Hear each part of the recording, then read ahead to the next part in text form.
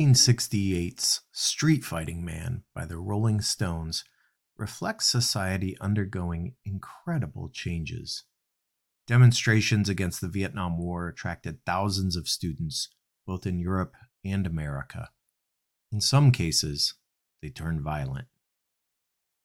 Hey, said my name is called disturbance, could reflect changes we see not just in society, but in business and technology. When it comes to technologies used by contact centers, disturbance goes by another name, the cloud. Cloud-based technologies are rapidly changing the way contact centers interact with technology vendors.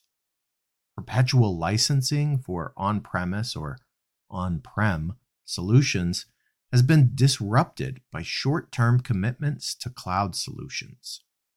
Cloud-based solutions can implement advances in capability quickly and without involvement of the licensee. Rachel Lane has spent her career as a vendor of technologies to contact centers and has seen the revolution from on-prem to cloud firsthand. Just a few of the topics on our agenda: the core functions of major contact center technologies, the rise of interoperable CCaaS technologies. Is this the end of long-term commitments to tech vendors? Are LLMs like ChatGPT hype, or are they transformational? What buyers of technology really care about? And some surprising anecdotes about fine art, music, and old school technology. Let's get to it.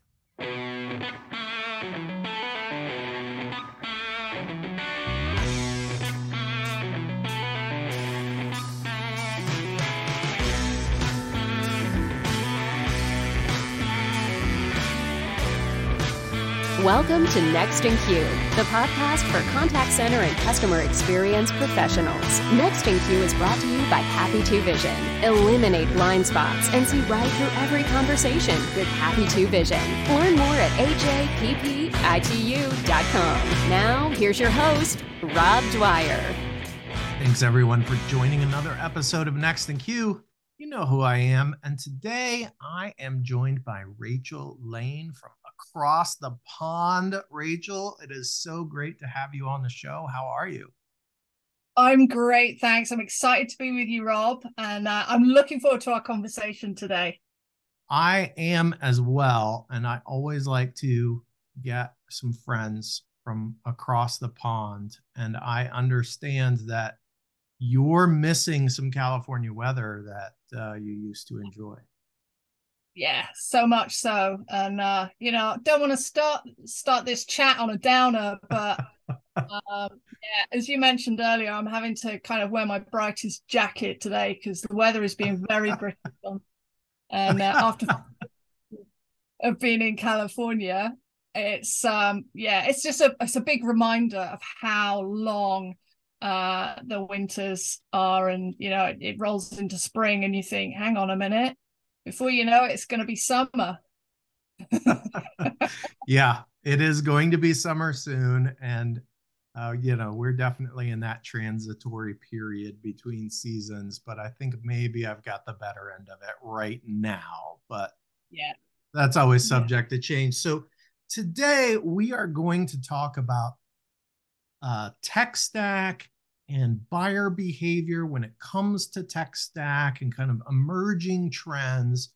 You've been kind of on this on the vendor side tech stack for I don't even want to say how long, but let's just say it's been longer than I've been in the business, which is a pretty decent amount of time. I feel confident that you know what you're talking about. But before we get into the nitty-gritty, sometimes I like to take a step back and make sure that I recognize that not all of not all of the audience knows what we're talking about when we talk about tech stacks in contact centers. So can we take a little bit and just talk about some of the pieces of technology that contact centers use today and kind of what their core function is so that people who don't know have a rough understanding of? Yeah, sure. I mean, I think when you think about traditional contact center tech stack, obviously, you start off with your telephony platform, you build onto that, you have your speech analytics, so you're collecting that voice piece in, you have the IVRs, obviously, to capture those customers when they're calling into the contact center and hopefully direct them to a meaningful operator. So that's kind of you're at the front end, if you like. But of course, on the back end of that, there is a whole ecosystem, and that ecosystem runs in order to help you see visibility of what's going on in the contact center. So that could be around desktop analytics for those agents. It could be that whole workforce experience management piece. So understanding not just from a customer experience perspective, but actually from a script adherence performance perspective. How are those agents doing? That takes you into kind of the quality management, the workforce optimization piece. And what we're seeing now, of course, is that whereas, maybe even as short time away as 5 years or so, you would see a distinct tech stack for the experience analytics, so your customer experience piece, from your workforce optimization, your workforce experience management, as we call it now. There would be pretty distinctly different tech stacks, and you would see some interoperability between the speech analytics of the customer experience and the quality management of the workforce optimization piece. But what we're seeing now is something very different. We're seeing, and this is partly because of the evolution of those tech vendors. And in fact, let's just kind of, I know we're going to talk a little bit about the evolution of that tech stack today, and this probably brings me to one of the key parts, is that when you think about the tech stack of today, Rob, you think about it in a very different way than you did back, let's say 10, 15 years ago, when I first started in the contact center tech industry. And the customer has been on a real, and when I say customer, I mean the contact center itself. They've been on a real journey of maturity. So they started buying perpetual licenses back in the day, and that's what I grew up selling, was the perpetual on-premise license for most of these things. So whether that was your customer feedback solution, whether that was your speech analytics or desktop analytics, 9 times out of 10 you would be buying a perpetual license and then having that 30% year-on-year service fee, and you would have it hosted on your own servers in that contact center. And the downside of that is that it took forever to implement these pieces. It took not only did it take a lot of manpower, but it took a lot of hardware as well. It was very expensive to deploy. So if you made a mistake in the contact center, it was very costly for you.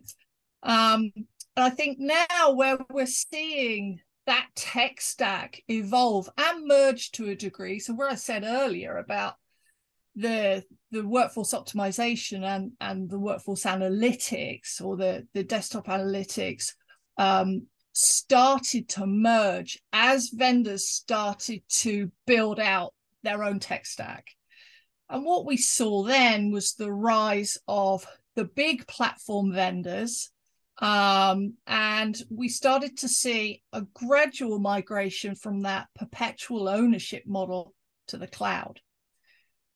So in the cloud piece that obviously is so common today, we started to see large platform vendors emerging. So it became fairly commonplace that if you bought a telephony stack, that you might well look to buy all your analytics solutions from there. And you might well buy all your workforce management solutions from the same place as well. And that way you had generally decent interoperability, or at least that's what the thought process was. In my experience back then, Rob, having worked for, you know, some of these vendors, you still had the issue, if you like, of actually connecting those different solutions, because they wouldn't all get implemented at the same time. So you might buy your telephony platform, and then 12 months later, you're implementing speech analytics on top of it, for example, and then you're implementing your quality management. You've got different implementation teams. You've very often got siloed buyers as well. So often, those different solution sets from that single platform weren't connected. So, you know, it's always, whenever we're looking at the tech stack for the contact center, it's a fairly complex world, but actually what we've been moving to is a much easier and much simpler way of buying it.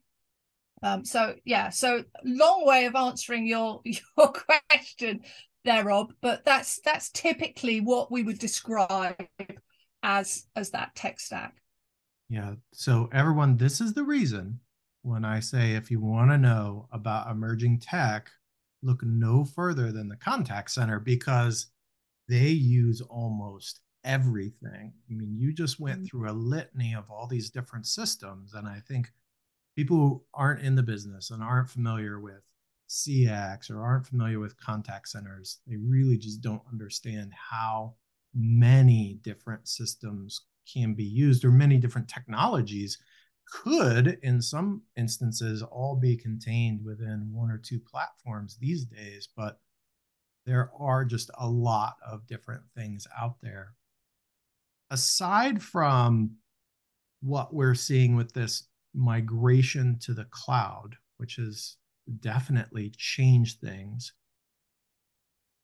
what else have you been seeing that is changing and affecting how I, as a contact center leader, if I am vetting technologies, maybe I need a new ACD platform, right?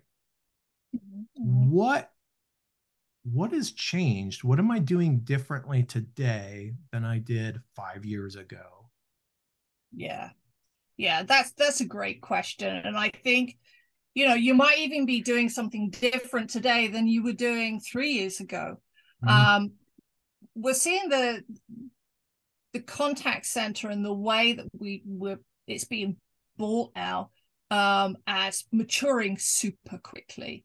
So yes, we've moved into cloud, but we've also now got CCaaS, which has probably replaced the single platform in many organizations now. The great thing about CCaaS, obviously, it's cloud, and potentially it's a one-stop shop for a variety of different best-in-class vendors. It might well be that you're buying CCaaS from one of those original platform vendors that have taken it to the cloud. But very often now, when we look at CCaaS, we're looking at a partnership, a marketplace model, whereby you go in, you pick your ACD, and then on top of that, you look at, okay, so how can I complement my current tech stack? And so we're looking at the rise of a new interoperable platform. And the great thing about the new CCaaS solutions is that they are interoperable. They have to be, because they've got this marketplace behind them where they're selling lots of other different vendor best-in-class technologies. But that also, and you know, that's brilliant. I'm a huge advocate of that. I think it makes sense for many contact centers.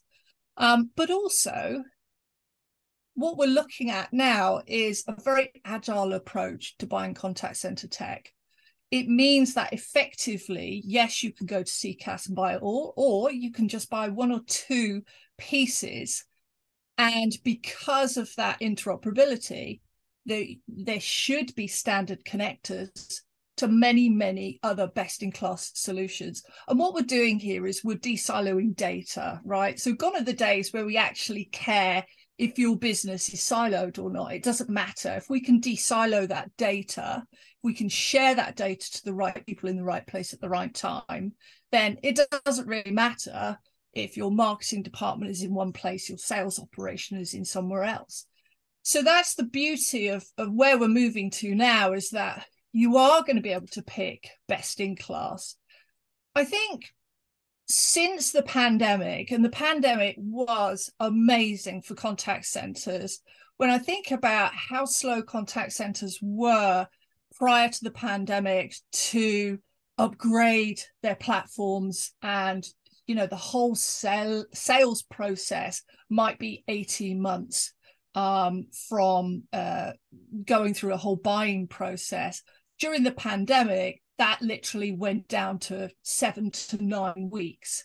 So, all the vendors obviously were having a big hurrah, and, the contact centers themselves, they learned overnight how they need to be agile, and how the new world, the fail fast world, is absolutely suited to contact centers. It just took that mindset change to get to where we are now. And I don't think we'll ever go back to where we were, but certainly it enabled many contact centers to leap about 10 years in terms of not just technology, but governance and process that went around it as well. And some are still in catch up in the governance and process piece. But, what we are seeing, and what will continue, is a good level of agility, a good level of those contact centers not wanting to sign up for 5-year deals on tech vendors, and then, be disappointed after 18 months and have to sit on a contract that they're not happy with. So yes, I think in that respect, it's a wonderful place to be buying tech now. There's a few caveats to that. I think, we have to make sure that as we're making these decisions, that, everybody's had to move at pace. We've certainly seen, even over the last 12 months, where businesses, and from the tech vendor side, where tech vendors moved really, really quickly. They grew their teams exponentially to cover this huge need coming in from the contact center. Now, the last 6 months, particularly 6 to 12 months, we've seen a lot of those organizations return to BAU, and they've cut a lot of their staff. And a lot of those staff might well be in the product and engineering side. They might well be in the customer success side.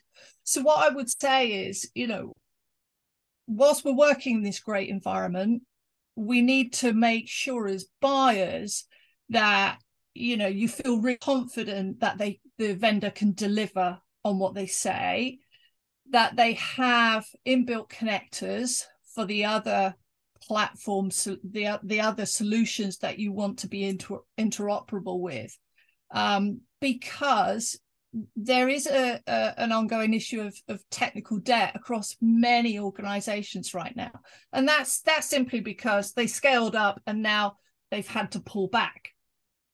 So if you're looking at a variety of different vendors, and not just small vendors, some of the larger vendors that they've got technical debt, which might well mean that whilst they're able to do implementations at scale and speed like they were previously, if you need to make adjustments or you need to have connectors built, just be sure that you have those conversations in some detail to make sure that you're going to get that. So I think there are a few caveats, but it's so much easier to buy tech now than it was 10 years ago. Yeah, you touched on a couple of things that I really wanted to ask about. And so the first thing you mentioned earlier, right? When we were doing on-prem systems, I would buy it, I licensed it in perpetuity, I dealt with the maintenance. And for the most part, contact centers didn't want to change their stack because they had purchased often equipment, physical equipment, But they'd also already made this investment, and they didn't have to make a new investment if everything worked, and so they were often not wanting to. I mean, why would you if this still works? Has the appetite now for contracts and long-term contracts, has that changed pretty drastically? And if so, like, is it continuing to change? Are contact centers trying to shorten the commitment that they're tied to any given solution? Yes, yeah, they are, and I think rightly so, because of the way that we're all moving now. In the world, the expectation is that you don't want to be locked into a really long contract with a vendor. You want to make sure that your tech stack is always best in class. I don't know about you, but when I look at a dashboard, or whether it's a CRM dashboard or a BI dashboard, I look at it and I really want to see the latest tech in that dashboard. And things like that change. Dashboards get tired really, really quickly. And some of the key users of those dashboards are decision makers. So I think it's really important, as we're investing a lot of money in these technologies, that those vendors are on their toes, that they know they've got to deliver best in class. And I think, as difficult as this makes it, and expensive as it makes it for the vendors, because they've got to have that continuous sales cycle, making sure that those customers are going to renew their contracts. That whole process costs a business money, but it keeps a business honest as well. And I'm firmly on the side of the buyers there, Rob, that nothing keeps a tech stack sharp as as the potential to lose business the following year if they don't. Yeah. So yes, and if you look at the way we are as consumers now, I wouldn't sign up for a gym membership of 12 months. I just wouldn't do it. There's so many things now. I want to be rolling month to month wherever I can. It just makes sense. It means that you never feel cheated. You always feel like you're getting ROI and value. Now, ROI is a great topic as well, Rob. So when we're thinking about ROI, some of those tech solutions will take longer than 12 months to get your ROI. So it makes sense to book in for a 2-year on those. But I think, for many organizations, we're seeing the end of the 3 or the 5 year tie-in. And, even though I'm on the tech vendor side, I think that's a good thing. I think it keeps a business really on its toes. And that way, that you're delivering a great product to your customer.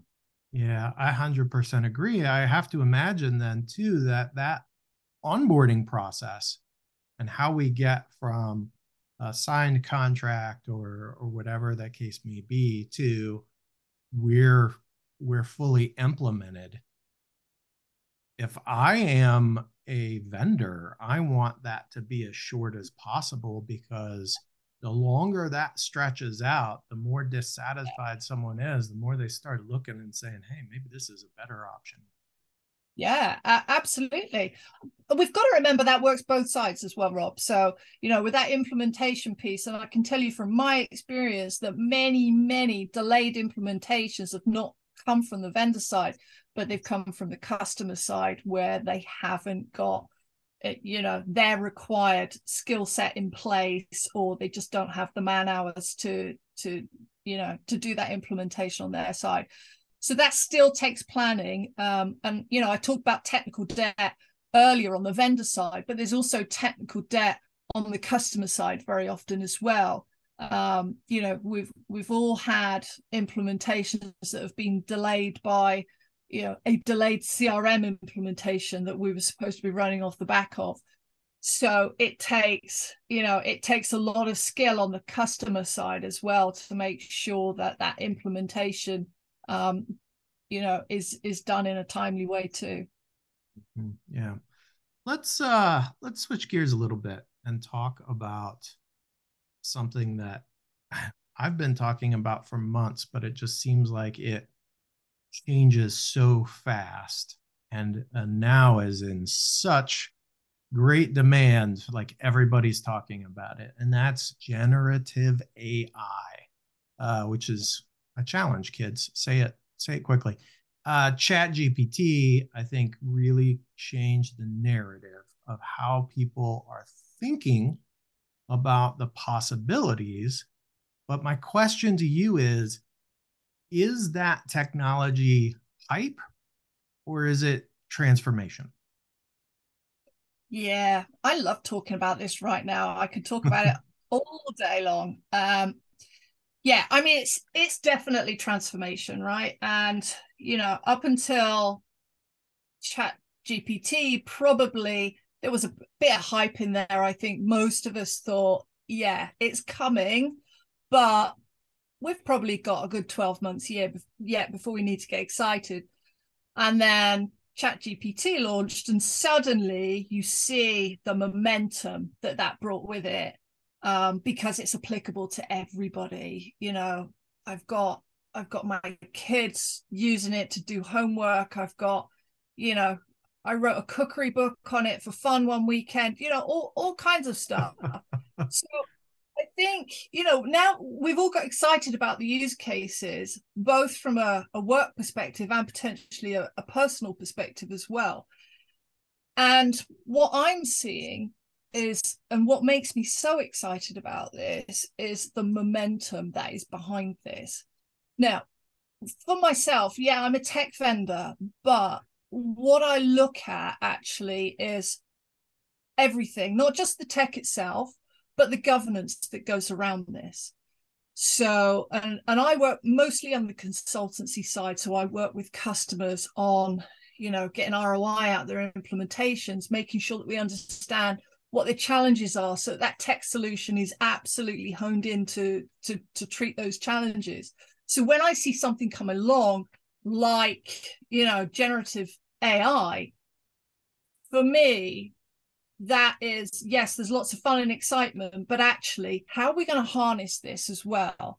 So you've got that top line thought where you think, okay, so a load of smaller companies are going to be thinking to themselves, well, actually, I could just put Chat GPT in a ton of my customer facing solutions. That's going to work great.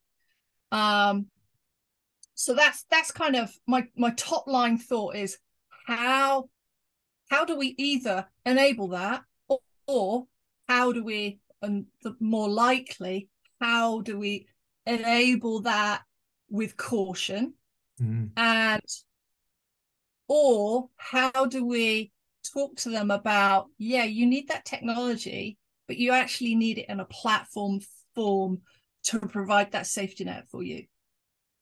Because generally when we look at those AI platforms now, there's about 3 different layers, and ChatGPT is just one layer of that.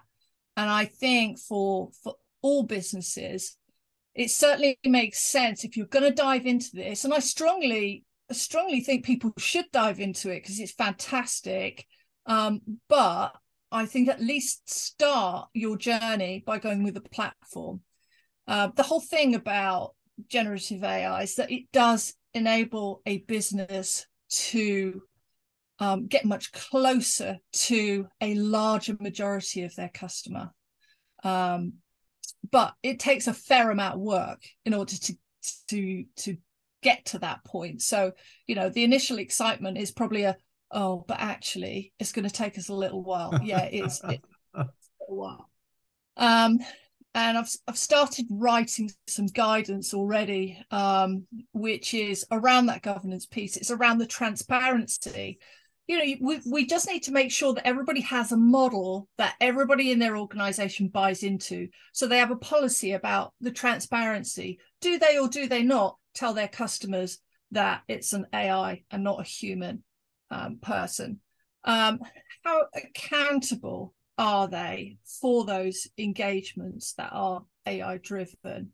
And what about the robustness and the safety of those conversations? So there's probably 8 to 10 different elements of governance that surround that.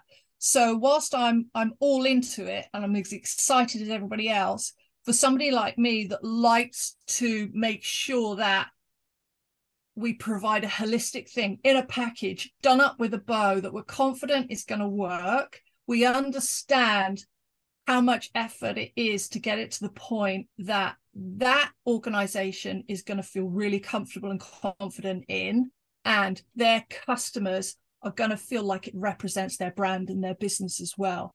And that's not just chucking a chat GPT into a conversation. Yeah, I wonder I think organizations will use these technologies to offload more and more conversations from live agents. I worry, though, that they won't be monitoring all of these interactions. And then what happens when you've got an interaction that goes rogue? I mean, we know how we deal with that in a contact center with an individual. But if your AI, which is not an individual and is the same AI having all of these conversations, like what do you do when it starts to go off the rails, and how quickly are you able to catch that? And I think that is something that you were speaking to. Like, you have to be thinking about how you are going to make sure that interactions, if they're directly with customers, don't all of a sudden say something that is off the rails and all of a sudden you're on the front page of the internet, all of the media sources about this interaction someone had with you, and it's AI. Yeah, exactly. And I think it's about guardrails, isn't it? It's about what we were talking about. And I think, inevitably that's going to happen. I would say the good news is that actually all of the conversational intelligence analytics that the tech vendors have been building over the last 10 years, and there's some really good quality analytics now, that will work exactly the same on AI-driven conversation as it does human conversation. So provided all the guardrails are put up, then they should trigger alerts as just as if it was a human. So I'm fairly confident that the alerts will go out. What I agree with entirely is, when you were talking at the beginning about making sure that these interactions are monitored. Yeah, they're not going to be monitored. But I mean, they'll be monitored, but there's monitoring and monitoring, right? Right. And I think what we will have is real-time analysis, but in order to catch every slight nuance of this, there will be so many simultaneous conversations going through this, it will be impossible to monitor every ongoing conversation and pick up very quickly on potential issues.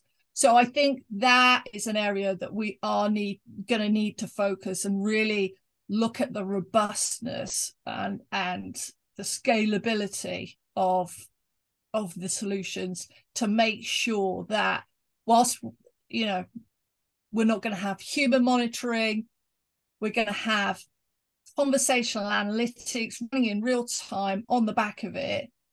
But I think the biggest area that these AI tech vendors need to build out right now, and if you look at all of their websites, they're talking about how quick it is to set up a conversation. But really, buyers of this don't really care that much how quick it is. What they really care about is understanding risk, quickly understanding what they're doing right as well, and having those dashboards and the desktop analytics that they've always had that are going to show them at a glance everything that they need to know. And that, for me, that's the piece that's still to come. It's missing. And I think as we start to look at some of the bigger vendors that are bringing these platforms in, I think they will be the trailblazers that will actually provide the best desktop analytics package for this. But some of the startups that are building great platforms themselves haven't got that end bit nailed yet. Okay. I want to change gears a little bit again. Who's your favorite Beatle? Do you know, I don't really like the Beatles that much. Oh, no. I know. So I haven't really got a favorite. In fact, I'm the only one in my family that doesn't really like the Beatles and don't get it. I'm a Rolling Stones girl. Okay. Well, I mean, I assume that it's Mick Jagger all the time for you. Is that the case? All day long. Okay. Well, it's hard to be the black sheep when you're wearing that bright of a shirt and jacket. But I also wanted to ask you, how does someone who went to the Swindon School for Art and Design studying fine art, painting, and sculpture end up here in this business? Tell me about that. Oh, there's a journey. I'm not sure we've got long enough, but what I will tell you is I left art school, and whilst I was at art school, I had a retail job, which I absolutely loved. And I actually loved it more than art school, which, it's a bit shameful. So instead of going deeper and darker into art, because the thing was, I was fine art, but my personality does not suit fine art, because it means you have to sit in a dark room still producing brilliance. And that I struggle with that. I like to be, with customers. I like to be busy. And I'm also crazy about tech as well. I'm an early adopter for anything tech related. So I was in retail management for about 12 years actually before I joined tech, and I moved into a house full of university grads, and we decided we were going to set up an internet company, and this is in 1997. So wow. long ago. And I've been in tech ever since. I love it. I can't get enough of it. I love the people. For many years, Rob, I was the only woman in the meeting room. And the joy for me is now, so often, I've had many meetings, even in the last month, where it's been all women in tech. Yeah. So I've certainly seen a lot change. The great thing about the whole tech world is how it evolves so quickly. So you can never get bored of it, can you? No, definitely not. So that leads me to another question. What was the bit of tech that you went all in on early that you regretted the most? That was like the worst experience? Ooh, let's see. Do you know what? I haven't actually got many regrets on that front. I do remember there was something that you wore on your arm. It was like, where you put your iPhone on your arm in a wrapper. You had one of those that you wore it on your arm, and you would use it to do presentations, and it would interact with your iPad. And that was when the iPad first came out. And so you would just use a finger to swipe the PowerPoint along. And I was all over that, but it only worked 50% of the time. So you just had to do extra swipes. That's all. Yeah. Well, what happens is you just end up and you're fiddling about with the iPad, and you think, actually, it would have been better without. Yeah. Okay. So on the flip side, what was the best or your favorite piece of tech that you went all in on early? Ooh, well, I was the first person that I knew to get a mobile phone. So there's that. How And big was it? it was big. It was big. It was like, let's see. It was at least 3.5 inches, probably by 7 inches. It was huge. But About the size of this mug. it was about that. And I remember I got it from a friend that had just started working at Vodafone, and they were just about to release these for sales reps, and it was they were only used in business. You couldn't buy them. There were no shops selling mobile phones back then. So, and I got this great big thing, and I remember I was a retail store manager at the time, and I used to keep it under the counter. But of course, nobody phones you on it because no one else has got one. Oh, memories. Yeah, Rachel, I that know. was such a great story. And I am so glad that I got the opportunity to talk with you today. Thank you so much for joining Thanks, the Rob. show. It's been wonderful. Next in Queue is brought to you by Happy To and is produced by me, Rob Dwyer. If you enjoy this podcast, please by all means subscribe and or rate this podcast in iTunes or your favorite podcast app. But more importantly, please tell just one person about this podcast. Word of mouth is the best way for people to discover new content. As always, thanks for listening.